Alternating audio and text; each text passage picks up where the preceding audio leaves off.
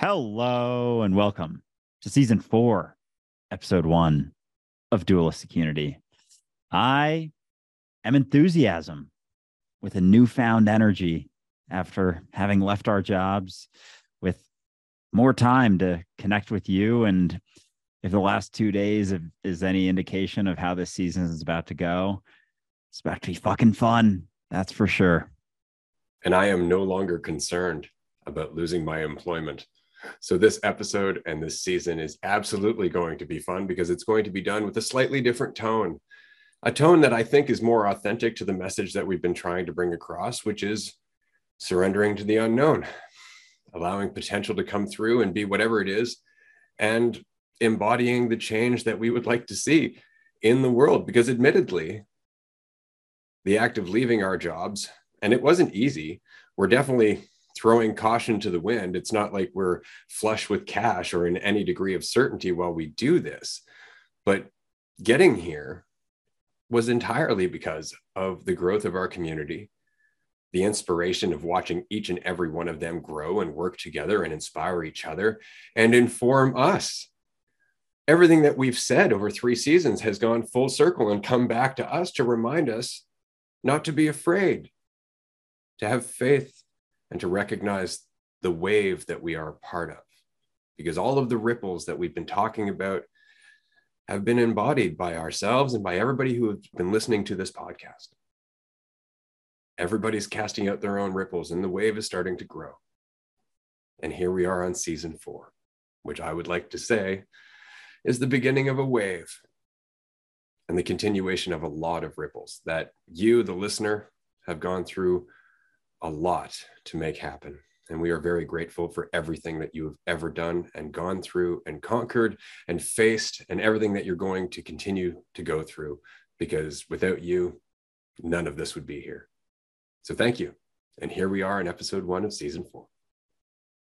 Fuck yeah. And I am so excited to be able to share this experience with you. I've been making jokes on Instagram about how, I've left my job, got a new job starting, and got a meeting coming up. It's a Twitch live or a Patreon group chat. And the best part about all of this is that we just get to talk about this all the time with you also. Like, you're involved in our work meetings. I keep putting work in quotes because we're literally now at work. Not that it hasn't been, our second job for a while, but now this is it.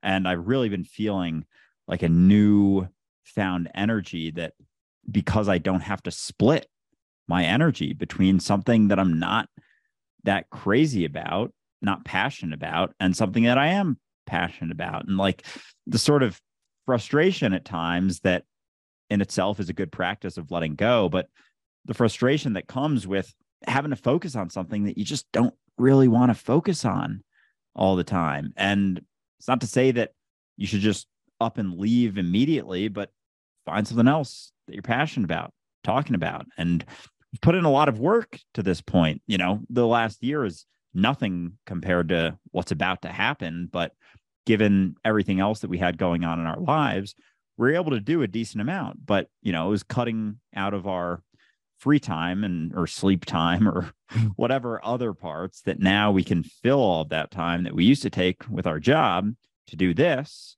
And, we start doing 40 hours a week of this stuff. Like, holy shit, who's to say where it goes? And someone asked me on a Instagram Q&A yesterday, what would success look like for Dualistic Unity in a year?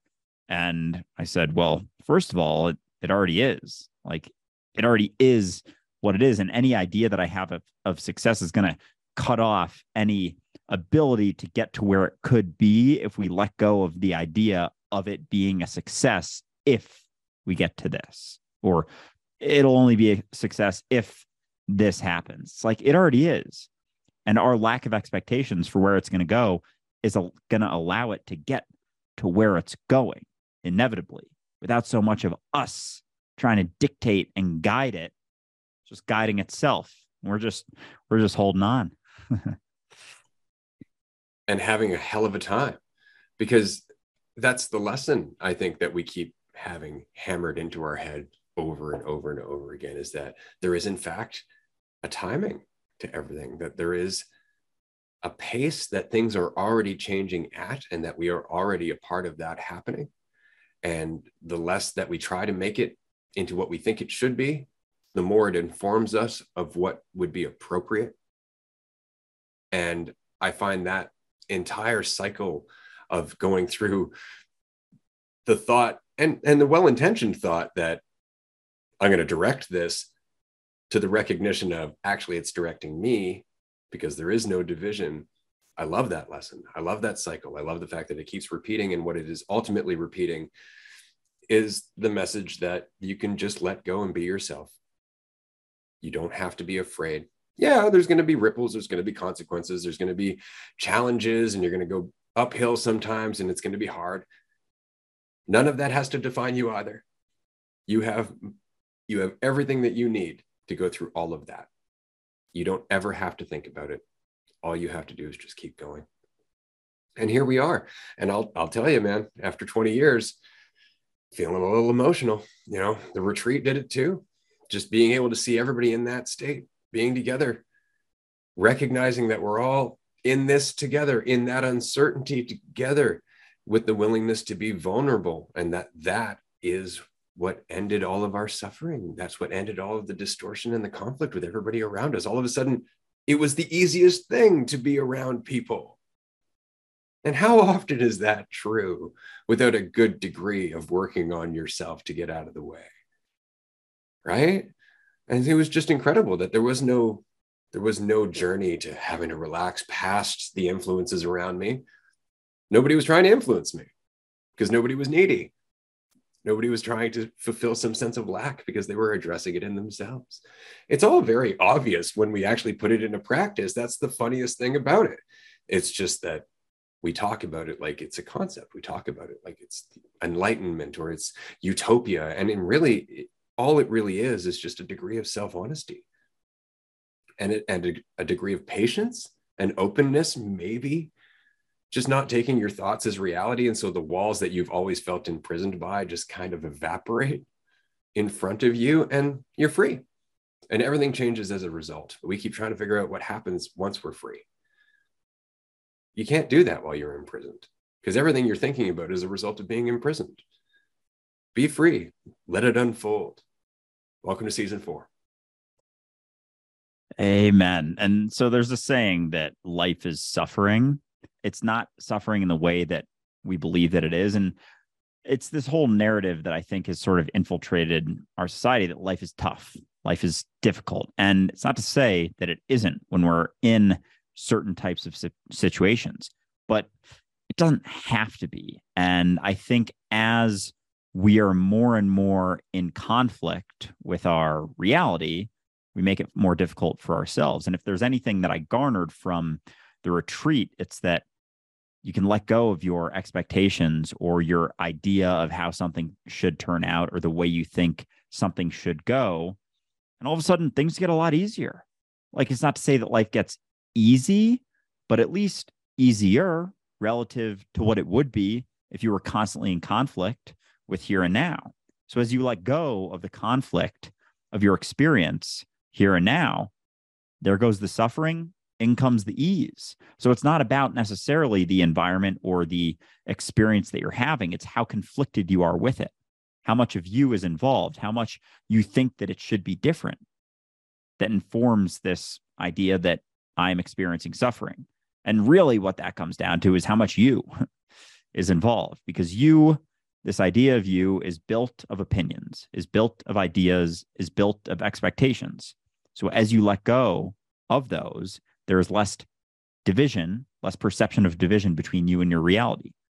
Reality being here and now, reality being the truth of what you are versus the idea of what you think you are. So as you let go of those expectations, see things as they are, let go of the conflict that you have with the way you think things should be or the way things are relative to things relative to the way you think things should be. And all of a sudden, life gets a whole lot easier. And you find that flow and you recognize that you don't have to have conflict with the way things are and that things are working as they are and they are impacting you no differently than you are impacting them. And they are informing you no differently than you are informing them. As Ray just said, like, your environment is impacting you just like you are impacting it. And there's that flow of back and forth. But as soon as you think it's only you impacting it, and you have no wherewithal to recognize that it is also impacting you, there goes the flow. You're cut off. You're lost in illusions again, as we so often are. Feeling unloved and unlovable and disconnected from everything. And that's the part about the retreat that was beautiful, was that state of vulnerability where you don't even worry about having to bring up any kind of defense, because there's no attack coming and you know it, because you can feel it. You actually are aware enough to be able to know the different influences that are happening around you. You just feel at ease. And as a result of that ease, you're more able to be there for everyone else as they're going through their own process. And that's love. That is the experience of love, is to feel open and vulnerable and authentic and helpful and valuable without ever having to state it or have it validated by anyone. It's never even a question. And what I find is so very interesting and a little sad, is so many of the people at the retreat who left and went back to their lives went back to tell people about this incredible experience that was real and wasn't the result of belief. It wasn't the result of drinking the Kool-Aid of any type of spirituality. It really wasn't. It was just about being there without having to be afraid. And the immediate response was, sounds like a cult. How far off are we where the experience of being loved and accepted, vulnerable and open with other people who feel the same way, can only be compared to a cult in our mind? It's very much like Krishnamurti saying that it's no sign, or it's no measure of health to be well adjusted to a profoundly sick society. And that's very much what we're saying, is that that experience is so far outside of the scope of how we experience the world right now that we're immediately skeptical about it.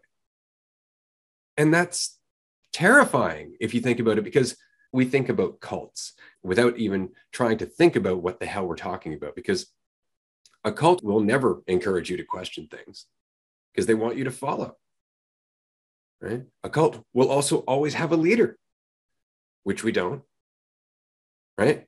And this is the most important part. The idea of a leader implies we're going somewhere, which we're not. This is just about the human experience, and it can only be done through each and every individual person. If there was ever a leader in any of this, it would fall apart. And we know that. It can't be about anyone other than you, because it's always about you. And the more you know that, the more we come together. And it's not because we're gathering under an identity, like under the flag of dualistic unity, because how ridiculous is that? How would you even make that a flag? It's a paradox. So we're not gathering under an identity. We're gathering under the awareness that each and every one of us are what is. There's nothing to bind us together because there's nothing that could take us apart. We don't have to join. We've never stopped being what we are. So I just want to say very quickly to everyone who came to the retreat, everybody who will come to the retreat and experience this when they come back to the world and they run into people who have never, ever even considered the fact that they can be safe around other people once they stop identifying and the other people understand the same point.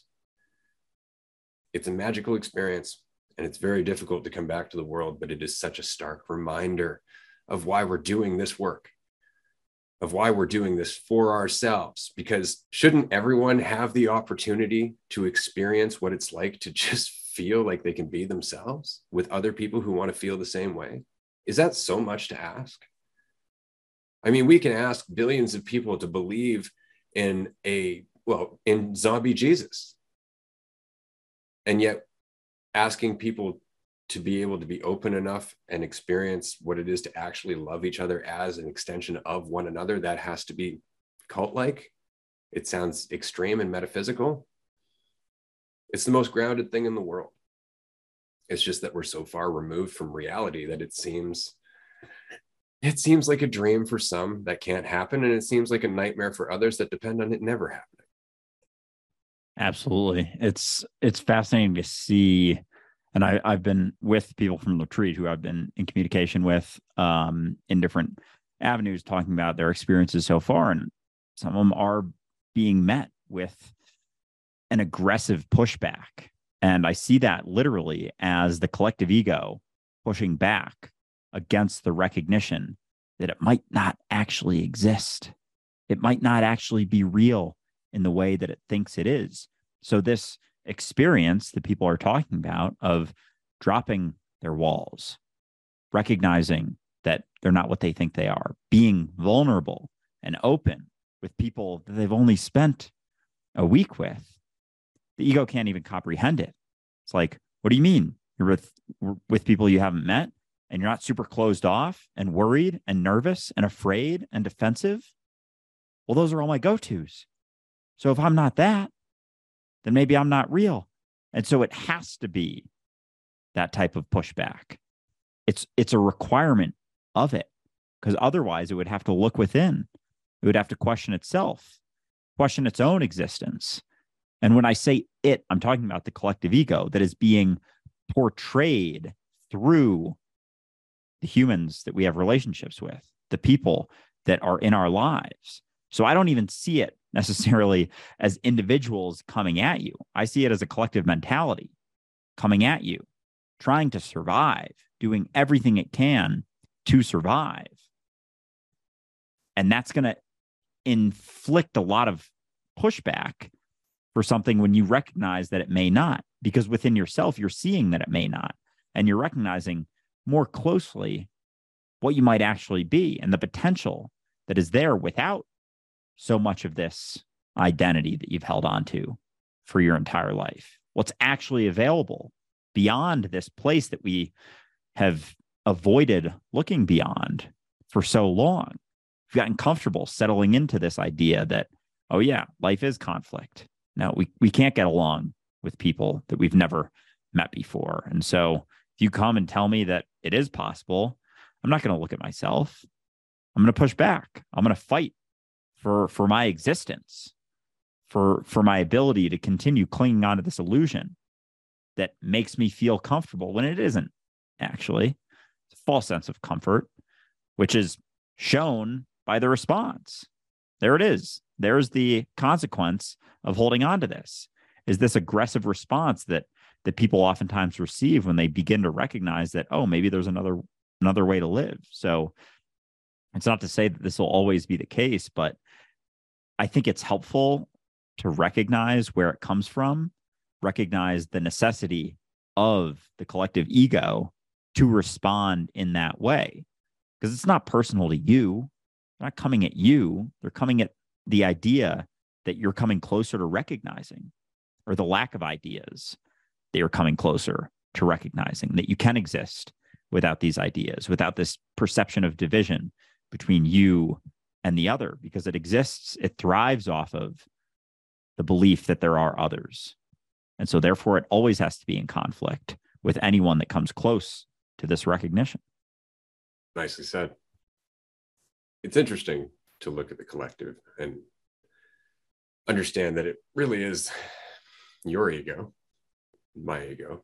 It's the same ego. It's the idea of what we are as opposed to the reality of what we are. And it's such an interesting thing to see that dichotomy or that balance so far out of whack, right? Because that's all this is really about. And you're right. I think to some degree that the collective does respond each time the individual starts to wake up, because the collective thrives on safety in numbers, right? The more of us agree, the better off we are. And so we all congregate underneath different group labels or different identities, whether it be nationalism or religion or the name of a city that you live in, even, right? You identify. And so we all have this in common, and that binds us together. And I just want to say quickly that at the retreat, there were numerous different points of view that didn't align. Like there were different types of lifestyles that everybody came from. We didn't agree on everything. We didn't have to. That was the whole point, right? It's funny. My wife has asked this, is there anything that you and Andrew don't agree on? And I laugh. I'm like, I'm sure a lot of things. We just don't focus on it. Like, it's not something that's necessarily important because there are more similarities than differences. And I don't mean similarities in our point of view. I mean similarities in that we both exist. The experience of existence in itself is what binds us together, all of us. But we aren't talking about that experience often enough for it to actually have an influence over how we live. Right? And that's it, is that we're so busy talking about politics. We're so busy talking about capitalism. We're so busy talking about racism. We're talking about all these things, but we're not talking about the foundational element that underlies all of it, which is our existence as a whole. We say, oh, that's philosophy, or that's spirituality. No, that's the first action of any sane being. Coming to terms with where you are, why you're there, or at least the nature of where you are and why you're there, right? But we don't do that. We just carry on. Like, the point of this is making money. And that's the entire focus of our society, is digging holes, filling them in, making sure somebody gets paid so they can pay someone else and pay someone else and pay someone else till we get back to the hole. There is no underlying purpose to the rest of our society for the most part, except maybe going to space. I think that might be like the next big thing other than money. Space, where I'm sure we'll try to make more money. Like, we have a very limited view of what existence is all about because we never think about it. And whenever somebody does, we're like, oh, believe in this. And because we're not even allowed to have the conversation, we're like, okay, I'll do that. At least these people will talk about it. And that's often the case. Like, we'll join a religion because at least they're talking about it. Right? So now if I learn to speak their language, why? Why can't we have a common language? Because the common language is the language we're using, which is the language of existence. It's just that we're not talking about the things that are at the root of all this. We're talking about all of the extraneous, superfluous shit that goes on top of the illusion, which is why we can't get out of it. So again, this is going to be fun because we've been doing this now for 3 seasons.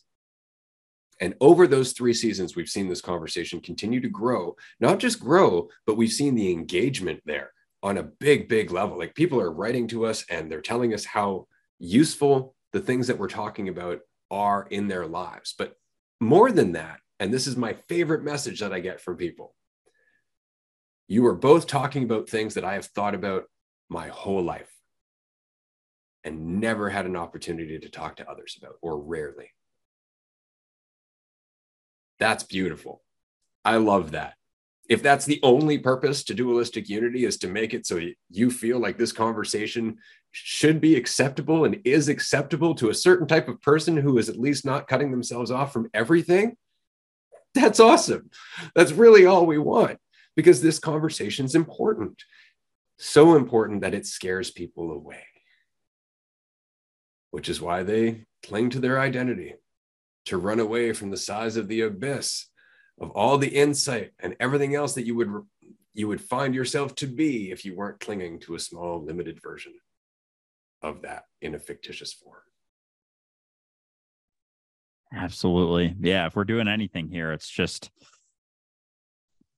being an environment for people to recognize it. I was thinking fostering or creating, but it's not even that, because we're it. This conversation, even just the ability to listen to someone else who has been talking about and chewing on the same stuff you've been chewing on. It's like, oh shit, maybe I'm not crazy. And that was exactly how I felt. Not that I thought that I was crazy after I started to wake up to recognize that I'm not really so much what I think I am. Came across Ray's stuff after, I think it was like a month or so after. And it was the first time I had heard anyone saying anything like I was talking about. Like, I wasn't sure that anyone else was talking about. I was talking about how I'm not Andrew. I'm not Andrew. And I kept saying, I made nonstop videos for like 2 weeks after I had that recognition. And I'm like, I'm not Andrew, and you're not what you think you are. And I didn't hear any, even in, spiritual communities, they're not willing to question that idea, that identity. Like they're because they need it. they need it for what they're trying to foster, which is a larger idea of themselves, or a more of an idea of themselves as something that is more. And it's the same. It's so funny. We've been talking today on our live streams and stuff about how people, because we believe that identity is a core truth, that if we're not this identity, we must be some other identity. Same with religion. If I'm not this belief system, I must be this belief system. And that's why people go from, Christianity or some other monotheistic religion like that to spirituality. It's just jumping to another belief system. You're just clinging to another belief, or astrology. It's like, well, I must believe something. If I don't know if this is my belief anymore, then what is my belief? And it's fascinating. But something that I was thinking about the other day was how often we get caught up in creating this idea or thinking about this idea that society's the problem and other people are the problem, and I need to fix and work on society. And I sort of had this, I don't know, recognition or insight or whatever, that the issue isn't society. The issue is me. No matter how clearly I see things, the issue is me, because it's all me. And if you come at it from the perspective that it's society that's the issue, then I'm starting to see things more clearly. And, I wish everyone else would get it. And, my partner, they're not getting it. And it's just creating a lot of conflict. My parents, they're not getting it.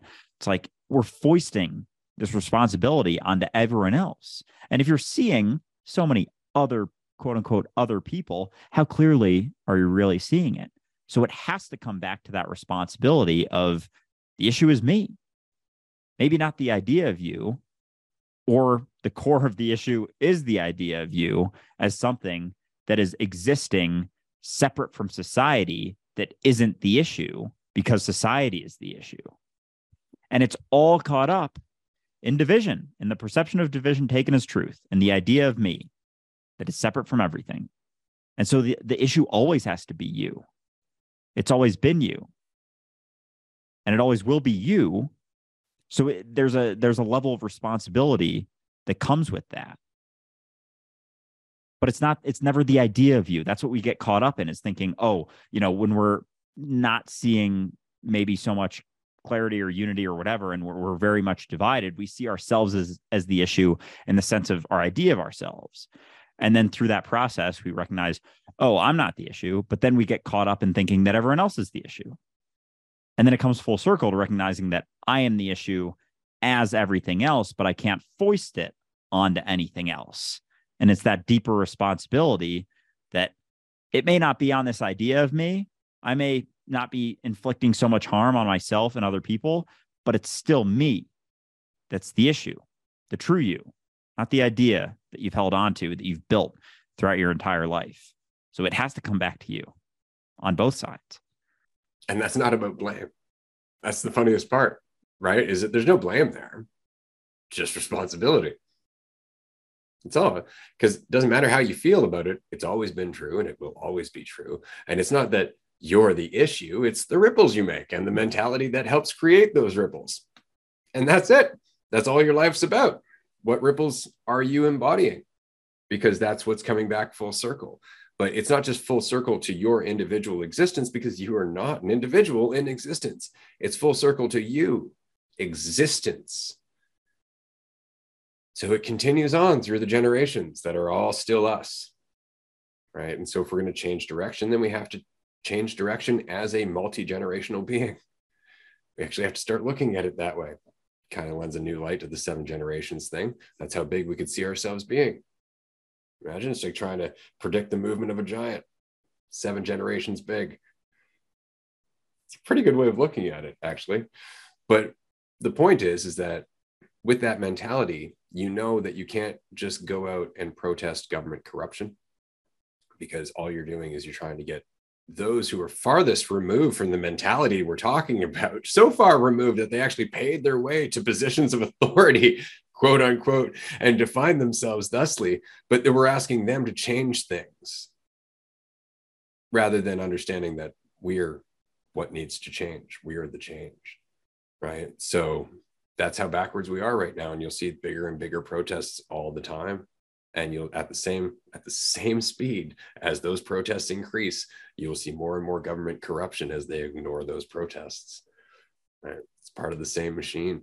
But to take accountability means for your relationships, for each and every moment of your life, which means that each and every moment that you habitually get lost in worrying about yourself, thinking about yourself, trying to perceive yourself a certain way, thinking about conversations that have never happened, that kind of thing, are all moments that you could have been relaxed and at ease and possibly had an insight that led you down a path that changed your life and all the lives of people around you. But the soil isn't rich enough to plant those seeds because it's covered in vines, and those vines are our ego. What we think is real, what we think is possible, what we think we're capable of doing based on what everybody else has told us and whatever justifications we might have from our entire life. But it's just habit. And as we start to get rid of all of those habits, all of a sudden there's way more room, consciously, energetically, however you'd like to put it, for insight. And insight creates opportunity, because the more you see, the more you're able to do with what you see. And that's the whole journey, is just allowing ourselves to see. But right now, we're feeling suffocated. We're feeling crowded. We're feeling disconnected. We're feeling like we don't know what to do and life has no purpose. Collectively, we're feeling like this. And we're blind. We're trusting people who are just as blind to save us. And all they're doing is making the system worse while delivering false promises and breaking those promises inevitably, which of course they will, because they keep doubling down on the same mechanism of control and identity. So it's always going to lead to the same disconnect. It's always going to lead to the same corruption. It's always going to lead to cutting corners and focusing on your own greed and your own needs and your own sense of lack. As long as we think that way, as long as we identify in a way that creates that division and that lack, the system is going to emulate it. The system is going to reflect it. But again, we have to stop thinking of ourselves as individual, and we have to start recognizing that we are one. And as such, it takes time to roll over as this giant. It takes time to change our collective mind, because your mind, just your mind, is a single synapse in our collective. So imagine how important it is that you fire brightly and clearly without getting in your own way, because it helps everybody around you do the same. But that doesn't mean talking to them about it at the deep end. It just means being it, which means talking at their level when you can, because you're always aware and empathetic. It's just fluidity. That's all we're talking about. Yeah. Be a light unto yourself as the self within the collective, shining at yourself in every single moment. And as we get caught up in trying to save the world or help the world, you have to be aware and be willing to have an honest look at your intention, because so often when people get caught up in that ideology of saving the world, it's like, do you actually want to help, or do you just want to build up the idea of yourself even more as something that is helpful? And so I think when we get caught up, because when we talk about how our individual perception and what we think is best or right or wrong kind of cuts off that intelligence from acting within us that is only available when we relax into the reality of uncertainty. So when we do get caught up in ideologies, in, being this thing that's going to save the world from itself, and me as this, ego identity that's helping it, we get caught up in, well, this is how we have to do it. This is the right way to go about things, and this is the wrong way to go about things. And all of those ideas are entrapping that intelligence that inherently knows what to do in each and every moment, not with a grand blueprint or idea, but just through the sensitivity of being able to be connected with itself as reality. So as we get caught up in the quote unquote right and wrong way to go about saving the world, we're cutting off that intelligence from being able to act through us. So we have to be uncertain. We have to relax into the recognition that we don't necessarily have the big answers right now. But through that clarity, we're able to act in a way that leads to that answer. And so often in the egoic mentality, when I talk to people close to me about these things and point out some of the issues, they're like, well, okay, well, then what's the answer, Mr. Smarty Pants? And I'm like, I don't have one, honestly, but that's okay. But I can see the issue with these things. I can see what's wrong with this type of thing and all of the consequences that we're perceiving that we're not willing to look at because we're not willing to be uncomfortable and see that maybe something we're holding on to is actually causing conflict and consequence because it's bringing up this idea of ourself that we hold on to so dearly. So it all goes together, letting go of that idea of yourself, being willing to be uncertain, being willing to point out some consequences we're experiencing and not have an answer for how it's going to change right now in terms of, what the best thing to do in 1 year or 5 years or 10 years or 100 years is. But through that lack of certainty of this is exactly what we have to do, intelligence begins to arise because we're allowing it to. As we have these steadfast and solidified ideas and plans, and this is exactly how it has to go, we cut ourselves off from that flow, from that ability to tap into that deeper intelligence, because it's our idea of ourself that has this, that knows what's best. I know what's best, and I know that you're wrong, and this side of history is right, and this side of history is wrong because I know this for sure, and you never do. But it's through that mentality of being willing to relax into the uncertainty, being willing to face the unknown and question it and talk about it and work through it and not be so insecure that you feel like you have to hold on to an answer to keep yourself afloat or to keep yourself alive, in a sense, your idea of yourself alive through that false sense of certainty. It's being willing to let go and having the faith that you'll land on your feet, even without that perfect idea of the way you think things should exactly go. Yeah. And that's the funniest part about the idea of landing on your feet is you're not even worried about that necessarily because you're eternal, right? The worst that could happen is you die, which isn't you, which we've talked about many times. Right? And I would like to take this moment as a matter of fact, for anybody who has been listening to the podcast up until now, just through this one episode, but hasn't tuned into the 3 seasons that came before this episode. If you followed all the way through right up until I went, and the worst that could happen is that you die. And that was the part that you went, whoa, what the fuck just happened? I really want to encourage you to just go back to season 1 and watch episode 1 all the way through the entirety of season 1, because we do explain it in depth. A quick summary version would be that, of course, we are not the individual we perceive ourselves to be, that we are all, in fact, what is, that we are the awareness of the universe, the awareness of reality expressing itself through a dualistic, illusory division. And as a result, the worst that could happen is that we die. And then we continue on as all the other illusions and the illusion that we just died from, because there is no time and space. Okay, I just made that so much worse. And that's really our fear of death, is the end of that idea of ourself, is the end of that illusion, which is available now to recognize that it isn't the truth. It's not to kill your ego, one of the most egotistical things you could ever possibly do, just to recognize that it isn't the truth of what you are, to let go of that idea that you hold on so securely for the false sense of certainty, because you feel like you need it, because you feel like without it, you don't know what you are. And that makes you panic. It's okay to not know what you are. It's actually entirely necessary. And it's actually entirely necessary in order to interact with reality without being caught up in so many illusions. Like, you need to be uncertain about yourself in order to grow, in order to be free, because uncertainty and freedom go hand in hand. As soon as you're certain about what you think you are, or this idea of yourself, you're in a prison, you're cutting yourself off. Every moment moving forward, you hold on to that idea of yourself.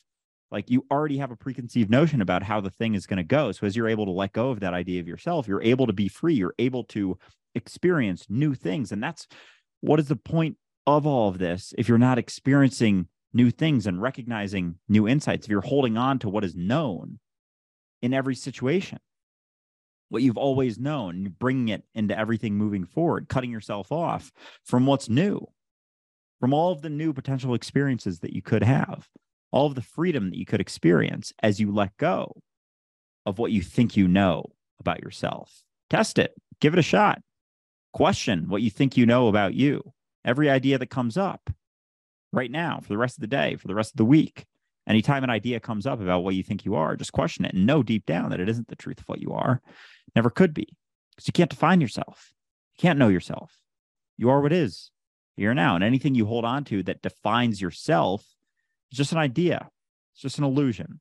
It's going to cut you off from recognizing the freedom and all of the potential that you have available to you in every single moment. And it may feel comfortable to put yourself in that box because you're not looking at the consequence of putting yourself in that box, which is to be afraid of everything that's not in that box. So there is immediately a consequence.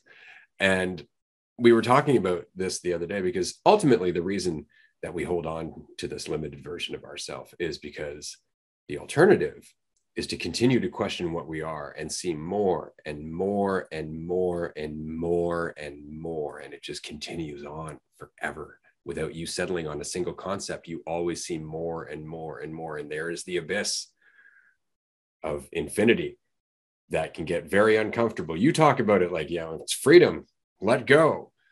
Yeah, with freedom goes the danger of falling. And if you are relying on your idea of yourself and you're like, I don't have fucking wings, that's terrifying, right?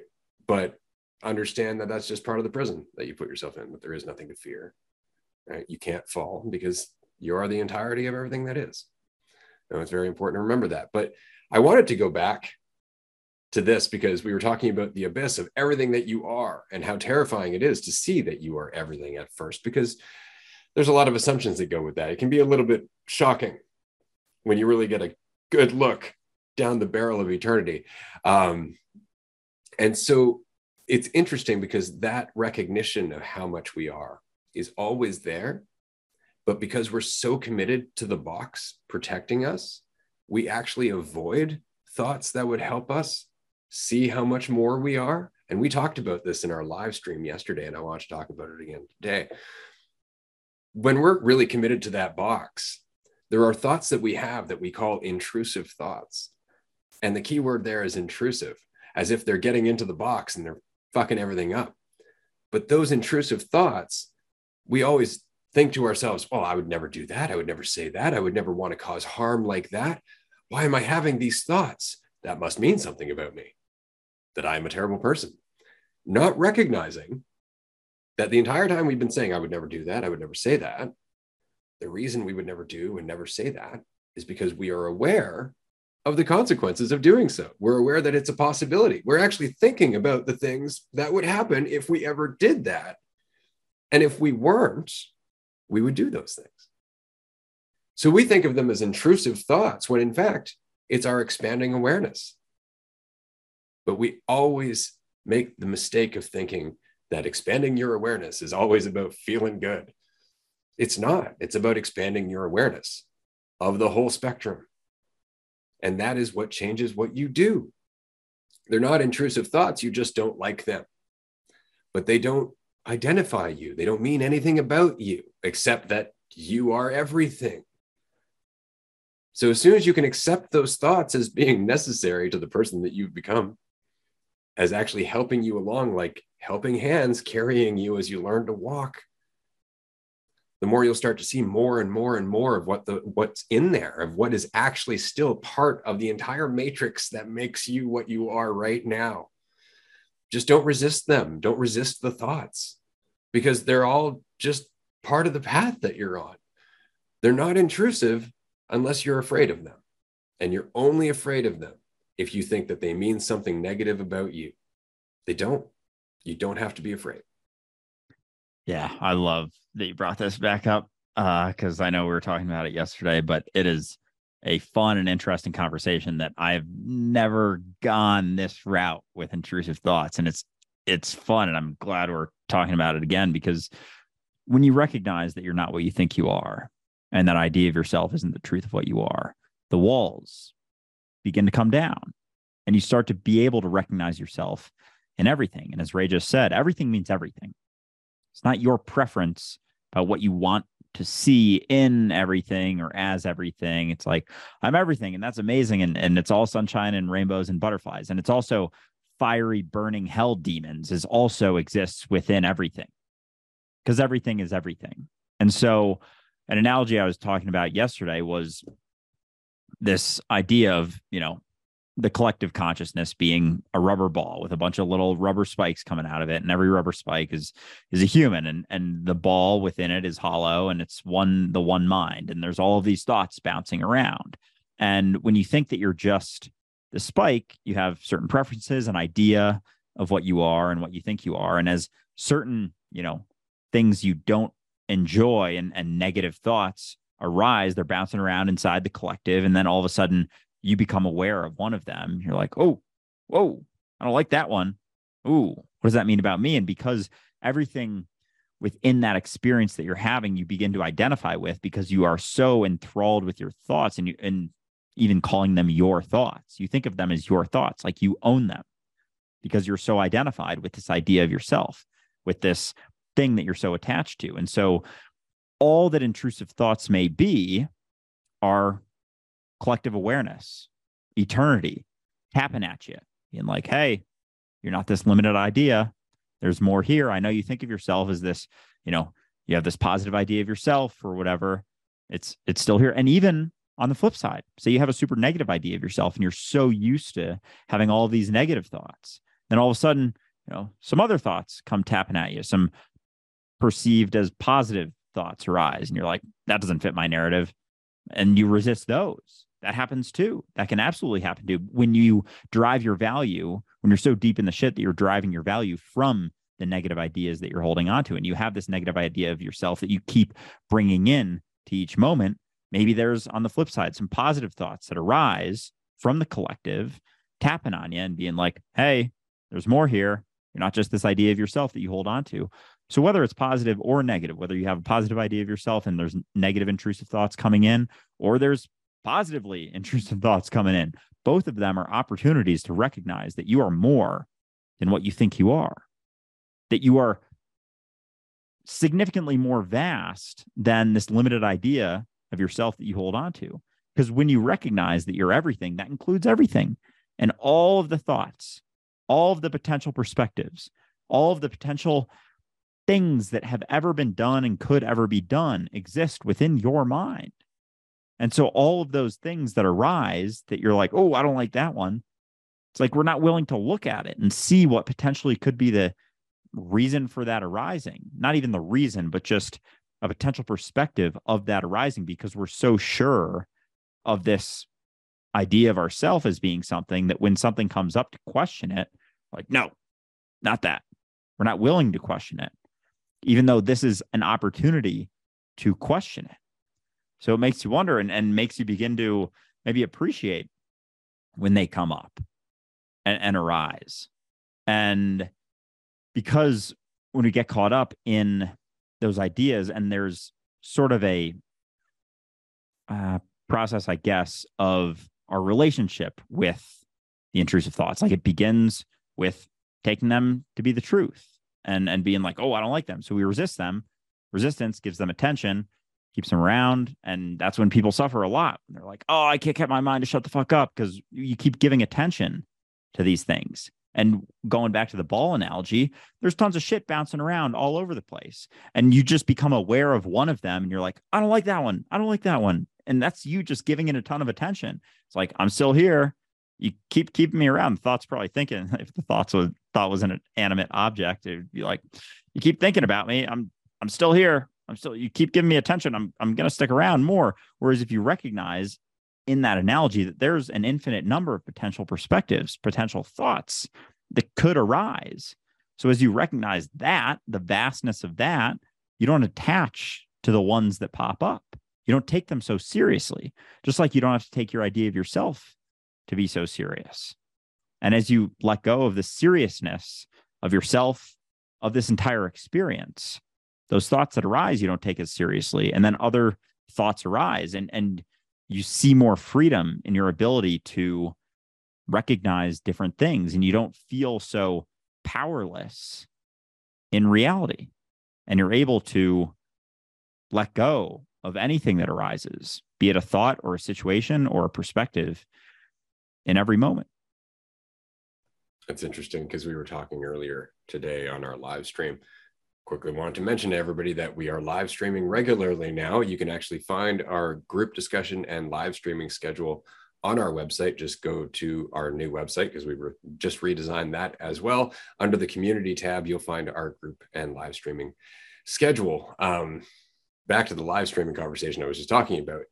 We were basically talking about how each and every concept that we hold on to about ourselves, each self-image that we hold on to, each perception that we hold on to of ourselves, detaches us from reality. It splits our attention in half each and every time. And so we actually find ourselves out of alignment with what's happening. We actually find ourselves out of step with the beat of the universe, as it were. And so we're so lost in our thoughts that now we have so many more mistakes to judge ourselves for. And it becomes this downward spiral where the less energy you give your thoughts, the more energy you give reality. And it's so very interesting to see that trade, because it is actually a trade. And I've seen this in Kung Fu. The more you're thinking about yourself, the less you are in what you're doing. It's true if you're working construction. It's true if you're a lawyer. It's true if you're in the middle of a court case. It's true in a tennis game. It's true anywhere. The more you're thinking about yourself, the less you are focused on what is actually happening. And the more likely you are to hurt yourself or others, or to make a mistake, or to just not put in the same degree of effort or work or quality that you would have otherwise. And it really is just that simple of a trade. That's all it is. And we don't want it to be more complicated than that. What we're saying at the heart of all of this is that you're overcommitted on the one side, typically. And the only reason for that is because society itself has been saying you should overcommit to that one side, because that's the part that drives society. That's the part that drives capitalism. That's the part that drives the government. That's the part that drives this egotism and greed. And this simple fact alone should say everything, that there's 85 people in the world who own as much as 3.5 billion of the poorest people on the planet. Just drink that in. 85 people have the same amount of money as 3.5 billion. And that's okay. I'm not even talking about redistributing wealth. That's insane. That would even have that would even make sense to somebody to have that degree of inequality, to have that degree of asset and see everyone else suffering. Could you imagine the mentality, the complete lack of awareness it would take to not have empathy for people starving when you could literally change their entire world? That's the problem. It's not capitalism. It's the mentality that creates capitalism. It's the mentality that says you and I are separate, and as long as I'm doing okay, it doesn't matter how you're doing. You're obviously not working hard enough. Despite the fact that the game is tilted. This system requires all of us to work constantly for something that doesn't make sense. It's not even about survival. It's not even about quality of living anymore. How skewed is that? We're not even working to improve our quality of life. Because as soon as we're like, oh, we're going to have robots to do the manual labor, everybody panics. Why? Because we know damn well that's not going to equate to us having less work to do. We know the system. We understand that if they find robots to do those jobs, they'll find other shit for us to do. Or they'll find a way to pay us even less for the shit we're already doing.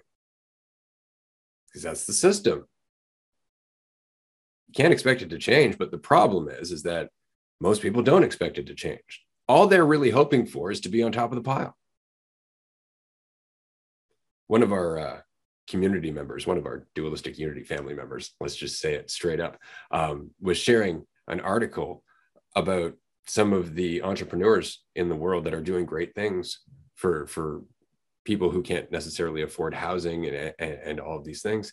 And I think that's fantastic, but they're still doing it in a system that eventually is going to undermine them as soon as they can take control of that company.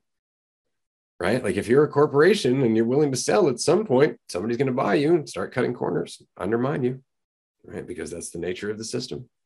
We have to get to a point where it's not about money. We have to get to a point where we actually see ourselves and everyone else. Otherwise, this is just going to continue the way it is. And again, there's nothing wrong with that. We're eternal. We could all get wiped right out. And we will continue on for an eternity as everything else throughout all other time periods. Fine. But if we're enjoying this, because it's an awesome experience being human, this planet, pretty damn awesome. And I don't know about you, but I really like people when they're not hitting themselves in the face with their ego. So don't despair and don't get angry about where the world's at, but understand that every ripple we make as a result of the mentality that we're in is important. It's fundamental. But if you take it too seriously, you undermine that ripple, because it really is just about relaxing and being one, not tensing and not causing a cramp in our collective body, as it were, because that's all we're doing by getting tense and resisting everything that's happening, is we're just not working with the rest of us. But as we learn to feel that pace, that alignment, that resonance, that vibration, that connection, it's really hard to describe. As we learn to feel ourselves as one, as we actually gain sensitivity for the flow that we all are and we are all a part of, reality will change. But at the moment, we're so mechanistic, like in terms of our society, we're so superficial and we're so lost that it's hard for us to change direction because we don't even know what that means.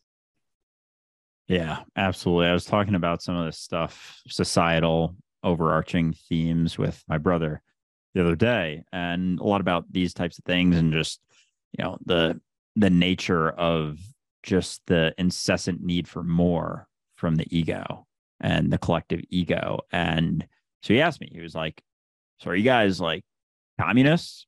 And immediately I was like, well, no, that's just another label.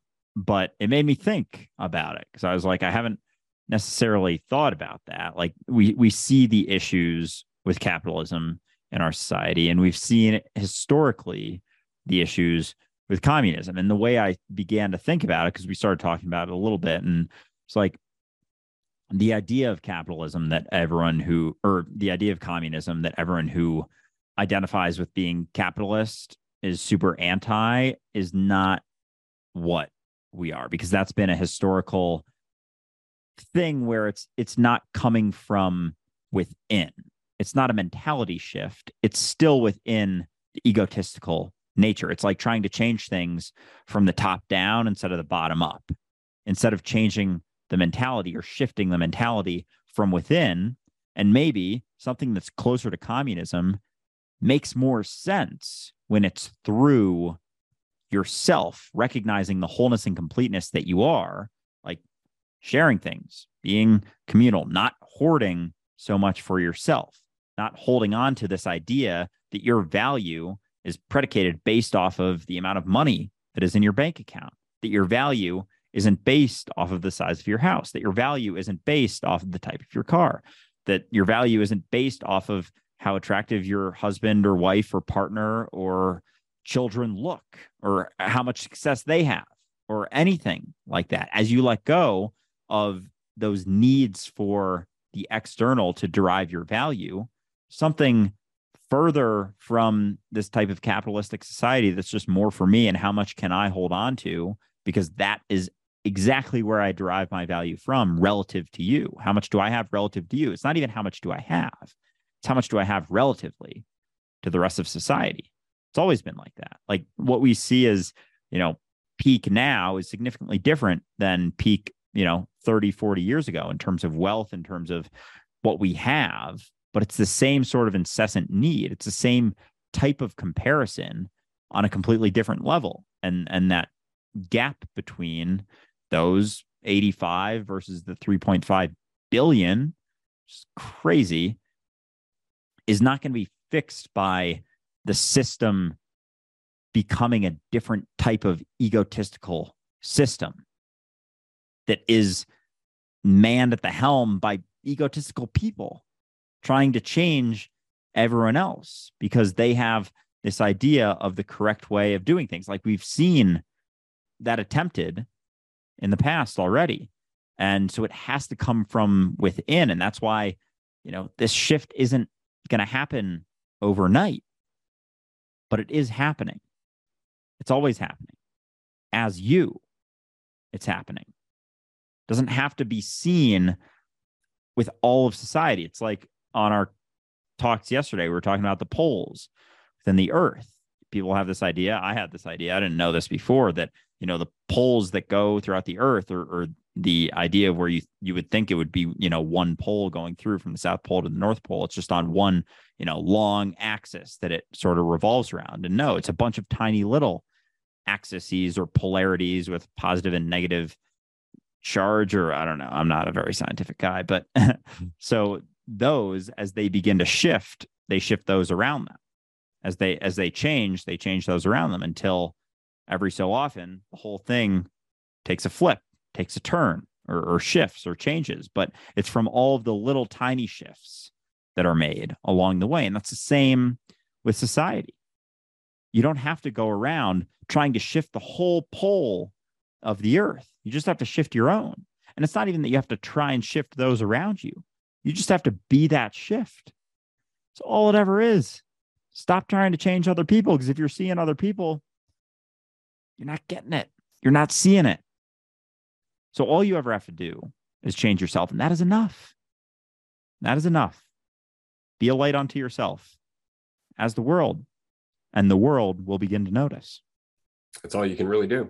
In fact, it's all you've ever really been doing, regardless of how you might think you're controlling other people. Really, they're not doing what you say. Even if they have to, they're not doing it because of the reasons you want them to. You don't have control, is what I'm saying in general. And on that note, I want to go back to this idea of communism versus capitalism. And I always find this question really funny. What would the system be that would replace all of this? Because we really want a simplistic answer that our ego can rationalize. But it's a lot like Krishnamurti used to say when people would be like, okay, so once I'm free of my ego, then it's going to be like this. And he would stop and he'd go, hold up, get there first.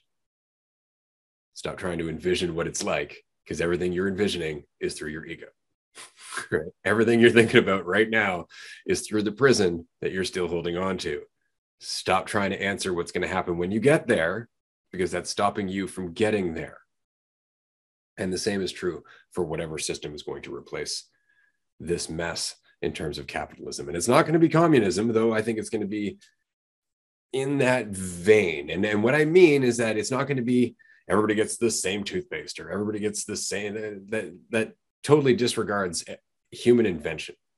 But if we're going to talk about what the economy is going to be, there's not going to be one, because the whole point is that money itself is fucked.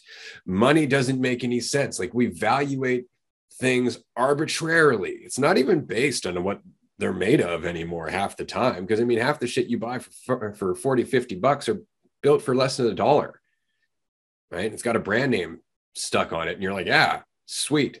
So you're not even paying for that anymore. And that's very much the point, right? Is that we use money to evaluate things because it drives the economy, and it gives us a very easy way of saying this is more valuable than that.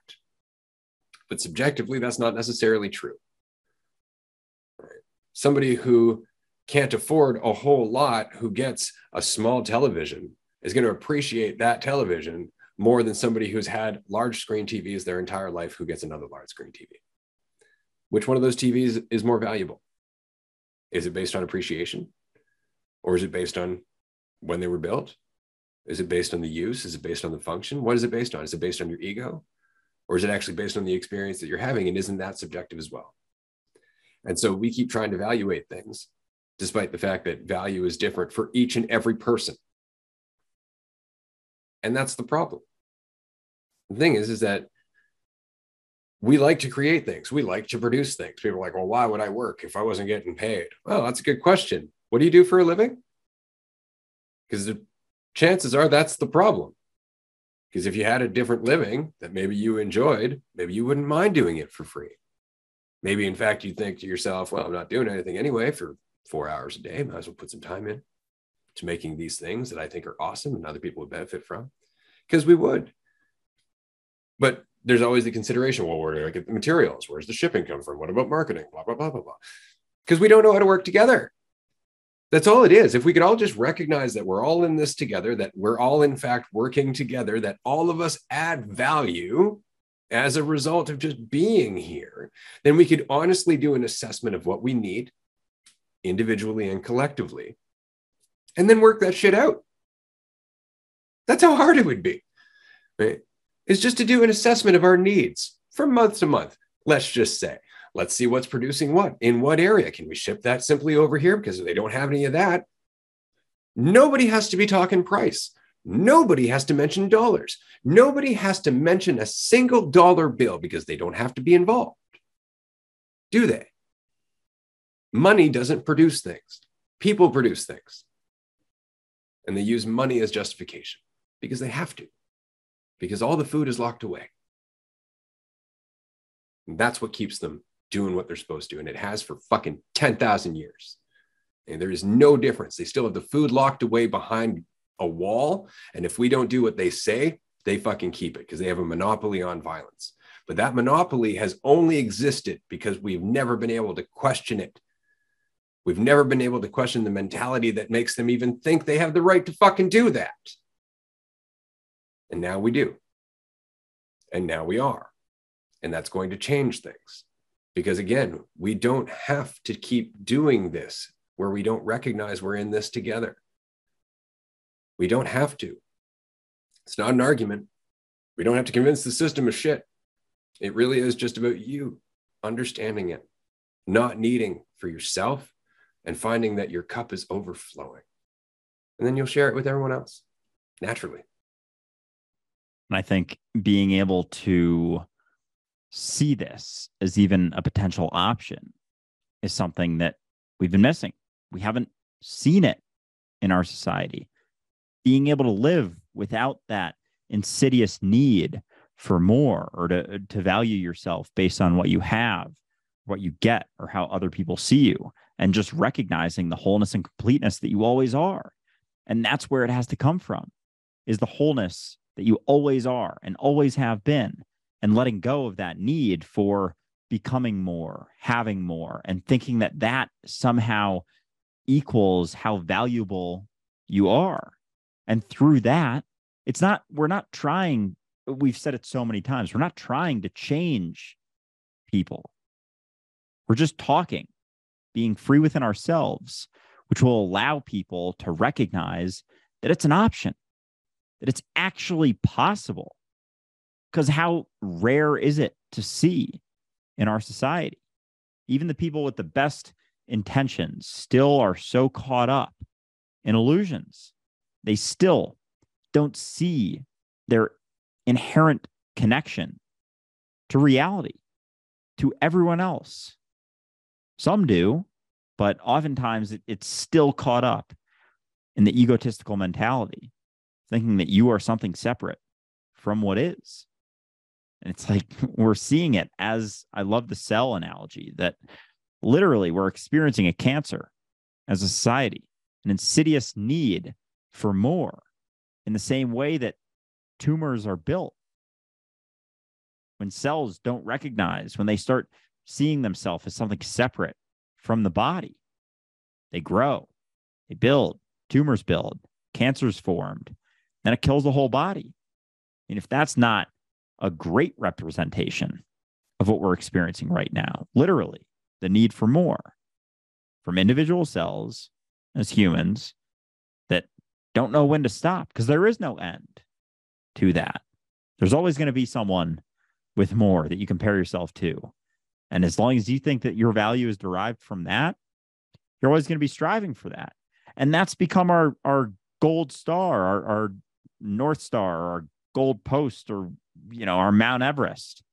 It's just having as much as we can, having more, without recognizing that it's weighing us down the entire time.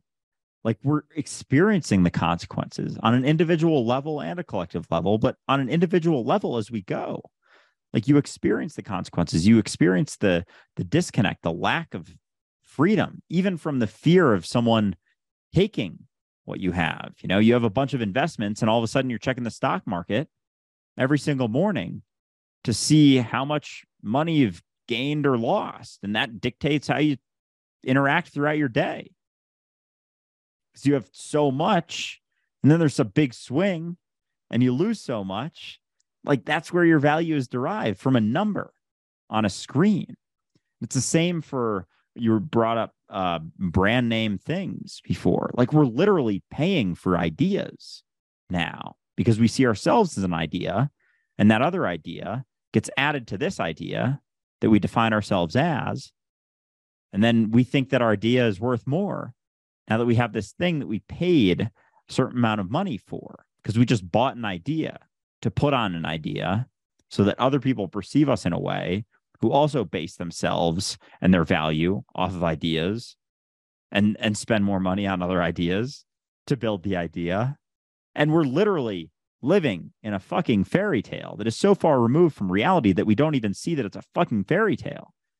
That we think that if we don't believe this, we have to believe that. That not having a belief is a belief. That's how fucked we've gotten. Thinking that that actually does mean anything about us. And then if you don't believe in one thing or hold on to this, it must be something else, be it identity, belief system, religion, political belief. And it's always being reinforced. And so it's not about finding the right combination or the right formula of beliefs and ideas and ideologies and places to derive our value from. It's letting go of needing to derive our value from anything outside of the recognition that you're whole and complete now, that nothing could ever define you, positively or negatively. It's literally impossible. And relaxing into that recognition will allow you to experience the clarity that is necessary to see what's worthwhile and what is actually able to change and shift. That's all it comes down to. That's quite literally all it comes down to, because the more you change your mentality, the more you change your buying habits and your priorities as a whole. And the system does not want that. The system wants you to feel a sense of lack. And I know I was a marketer for the longest time. It's one of the initial strategies for marketing that they teach you is find that want and target that want. Whereas once upon a time, it was, find that need, fulfill that need, right? Not the actual like imagined need, but the actual need, which is like in the 1900s, it'd be like, this pair of shoes will last you 40 years, guaranteed. It wasn't, this pair of shoes will make you a better lover. Because who's not going to buy those pair of shoes, right? Especially if you doubt yourself as a lover. And that's the point. That's how things changed. It became about your ego, right? But it's very much about just changing yourself. It's very much about just getting out of your own way and undermining everything the system wants you to do by just not wanting to do it. It's not by working against the system, because even then you're kind of faking it. It's to be like, well, I really like to buy this ice cream, but I'm supporting capitalism. That's not going to help you or anyone else, honestly, but not necessarily needing to go out and buy the most expensive ice cream made by, the top brand name. That might help you. Right? Learning how to appreciate whatever it is you have rather than always needing what everybody perceives to be the best, that might help you, right? It's going to change society. And this is really all it's about, is again, recognizing that your cup is full. Because the more it is, the less you need. And the more you find yourself not only with a willingness, but an abundance of time and energy to give, just to give. And that is the closest to the economy that we really would be looking at in the future, would be what they call a gift economy now, which is kind of funny because we still can't get over the idea of individualism. It's like, I'm giving you something, right? It's not even it, right? Like, this is what I mean about normalizing altruism. This has been the point that we've been talking about for 3 seasons. Just giving because you're not giving to anyone. You're just being more of yourself. And that's really all it is. And so when we say normalizing altruism, what we're really talking about is normalizing self-compassion on a global, eternal level. It's all you. You're not giving to anyone, right? It's all you. You're taking care of yourself through everyone. And if you had less need, if you had less lack, if you had less of a perception that you're not everyone, you wouldn't be as afraid. And you'd find more capacity to give. You'd find more capacity to want to be with people because you're not afraid of them. They're not trying to influence you. And if they are trying to influence you, you can empathize with where that's coming from. It changes everything. But that's the only way we change this. We can't go out and try and bring the system down because that's exactly how it thrives. Then we're giving it power. This is the thing about when people are like, oh, well, the World Economic Forum and the global elite, like they control everything. And it's like, and if I were them, that's exactly what I'd want you to think. That's exactly what I'd want you to think, that I control everything. Thank you very much for disempowering yourself. Because that's in my best interest for you to disempower yourself. So I'm even going to help spread that rumor that we control everything. Did you know there's a secret society called the Illuminati that have been controlling everything for tens of thousands of years? They were here forever. You're fucked. How does that feel? It's disempowering as shit because it's another narrative. It doesn't actually exist in reality. Right now, here, you are reality. You have infinite potential. And from there, anything can happen. That's all you need to know. That's all you need to know. What came before now doesn't matter because what we do now is what changes it. This is the rudder of the ship. This is where direction is made or set by us and the choices that we make, which is why Andrew and I do this. Why, much to the alarm and confusion of a great many people that I know, I've set myself at a cap for how much I'm going to make per month, enough to basically pay my bills and sustain my family, as has Andrew. And why? Why have we done that? Well, because we don't need anything. And because the only thing that we really want to do is connect with you. And so all of the resources that come through doing this with you, with everyone else, with all of us just pulling it together, not monetarily, in terms of attention. You listening to this podcast right now is helping it grow. It's the attention. Just in the same way that you focusing on your own journey is helping you grow. It's the attention. And so as long as we're all putting our attention into our existence, into the conversation about existence, that conversation will grow. And the reality that exists because we are avoiding that conversation will start to change.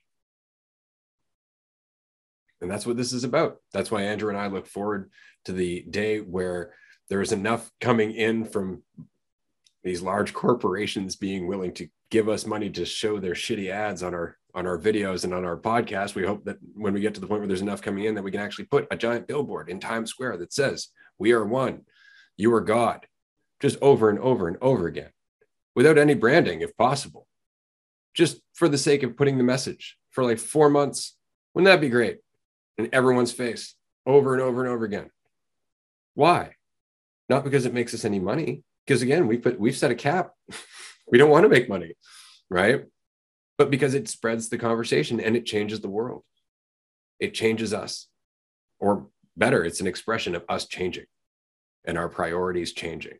Because who do you know who would do that? Who would have the opportunity to pocket that money, but would rather just spend it on a billboard that pisses a bunch of people off and rocks some boats?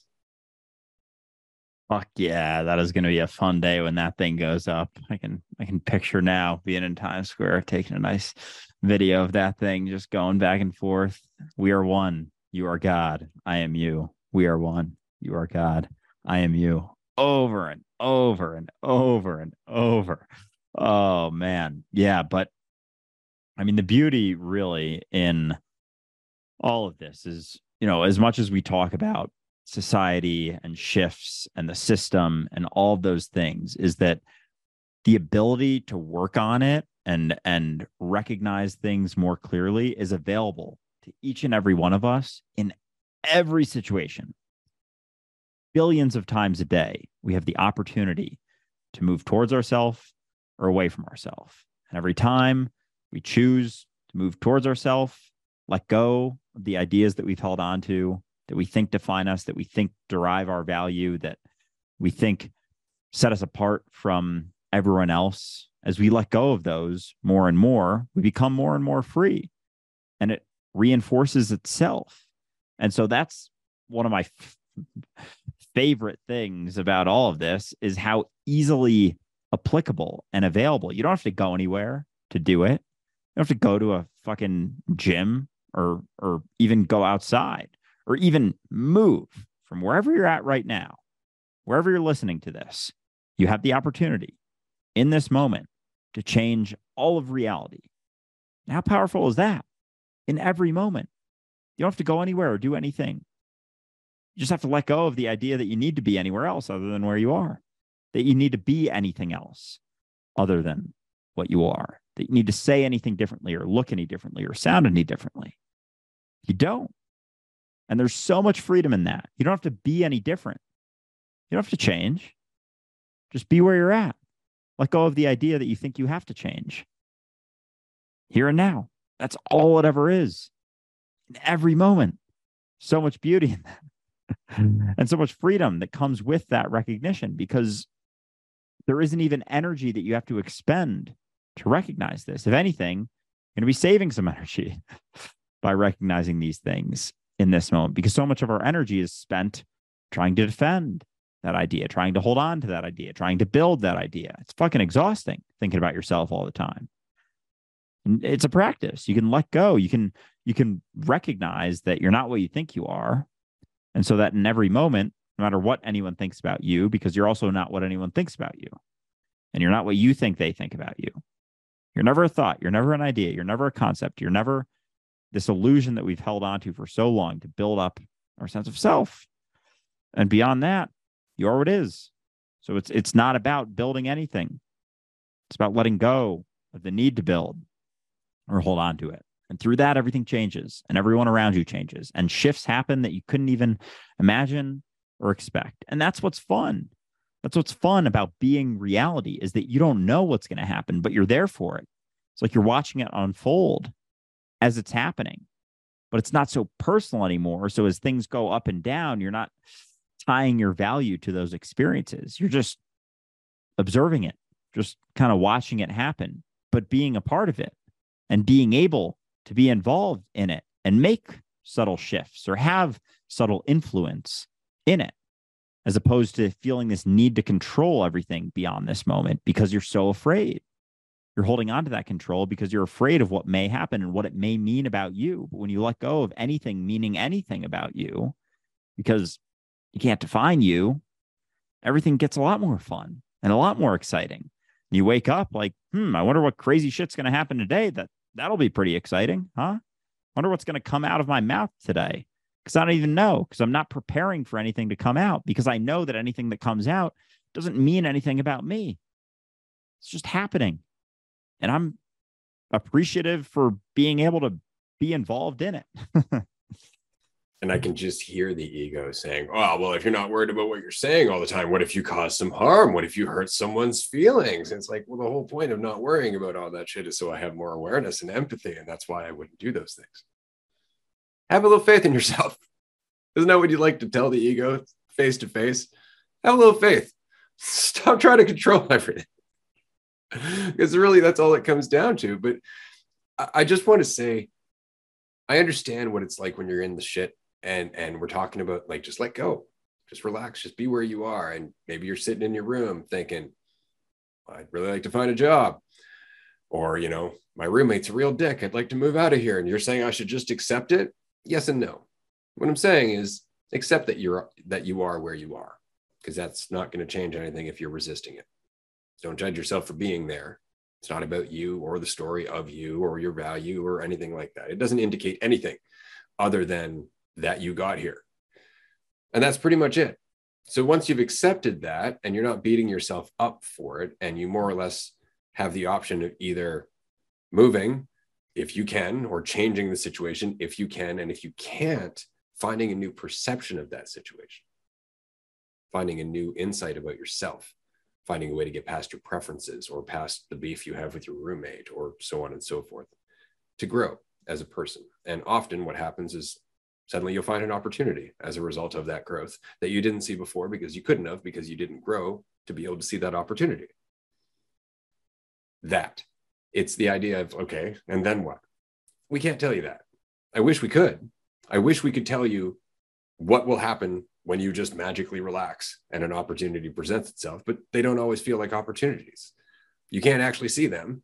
And there's no way for us to make a list because it really is in the nuance and subtlety of each and every moment.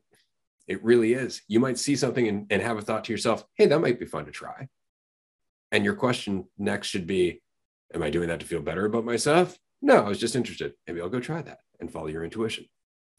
And that's where that sensitivity comes in, where you actually start to feel what is flow derived versus what is ego derived in terms of your intentions. Because you can tell the difference once you start to feel it out, once you start to become self-honest enough that you're like, oh yeah, that's just me trying to feel superior or in control. Once you're aware of that, you know when you have an intention that's based there.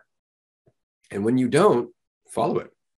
Because often there's something there that's more than just individually derived or that's more than just originating from your individual self, because again, you are not the individual self. And if you're not relying on your ego, there's a certain degree of connection that comes with that, and you will start to feel like you are a part of the flow of everything around you, and it will change your intentions, and it will change what you think is possible, and that will change your life and your opportunities. But it really just starts one moment at a time of getting the shit out of the way, just getting all of that stuff that's removing your clarity out of the way. That doesn't mean things are going to magically turn into a new thing overnight, but it does mean that each and every opportunity or each and every moment that you're going through, but it does mean that each and every moment that you're going through is going to be a new opportunity, because you will be a different person going through them, because you're not the person you think you are.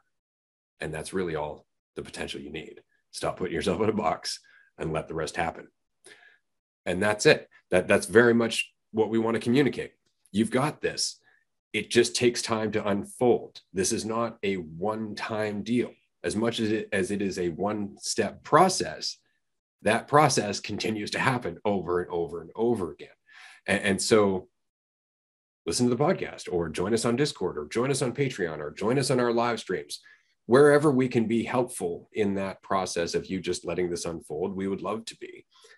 If you are in an environment where it is very difficult to do this because everybody is deeply immersed in defending an illusion that they think gives them value, I just want to say, if you can, join us at a retreat, because that is the best that we can do currently to provide an environment where you will at least have the opportunity to find yourself undisturbed for a little over a week and actually settle into it, actually find your feet underneath you so you're not knocked off balance so easily once you return home. But boy, I got to tell you right now, after the last retreat, just fair warning, the shift that you go through during the retreat is going to ripple through your life like you wouldn't believe when you get back. So tread softly. Yeah, no need to go whole scorched earth on everyone involved in your reality as soon as you get back.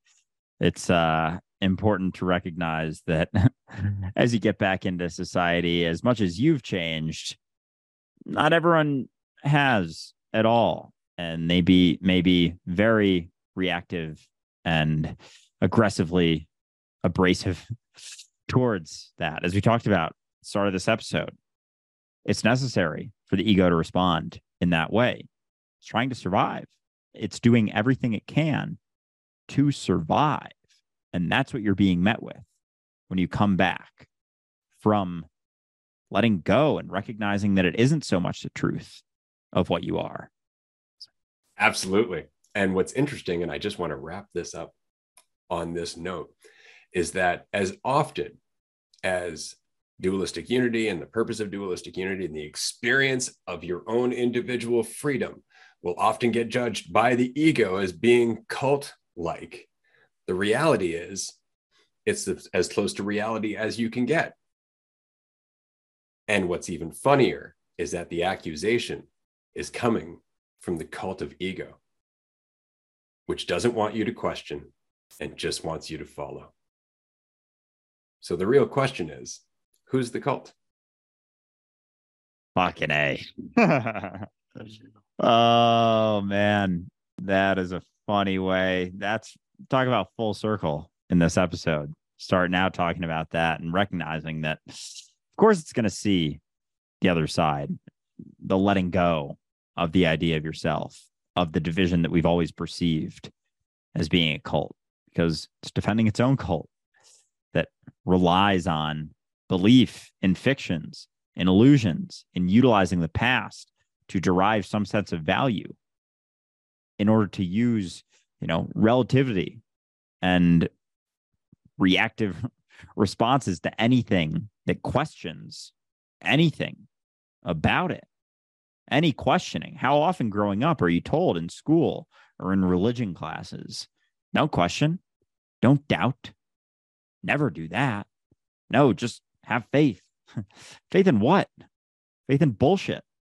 Faith in ideas. Faith in fictions. That's not faith. That's hope. It's belief.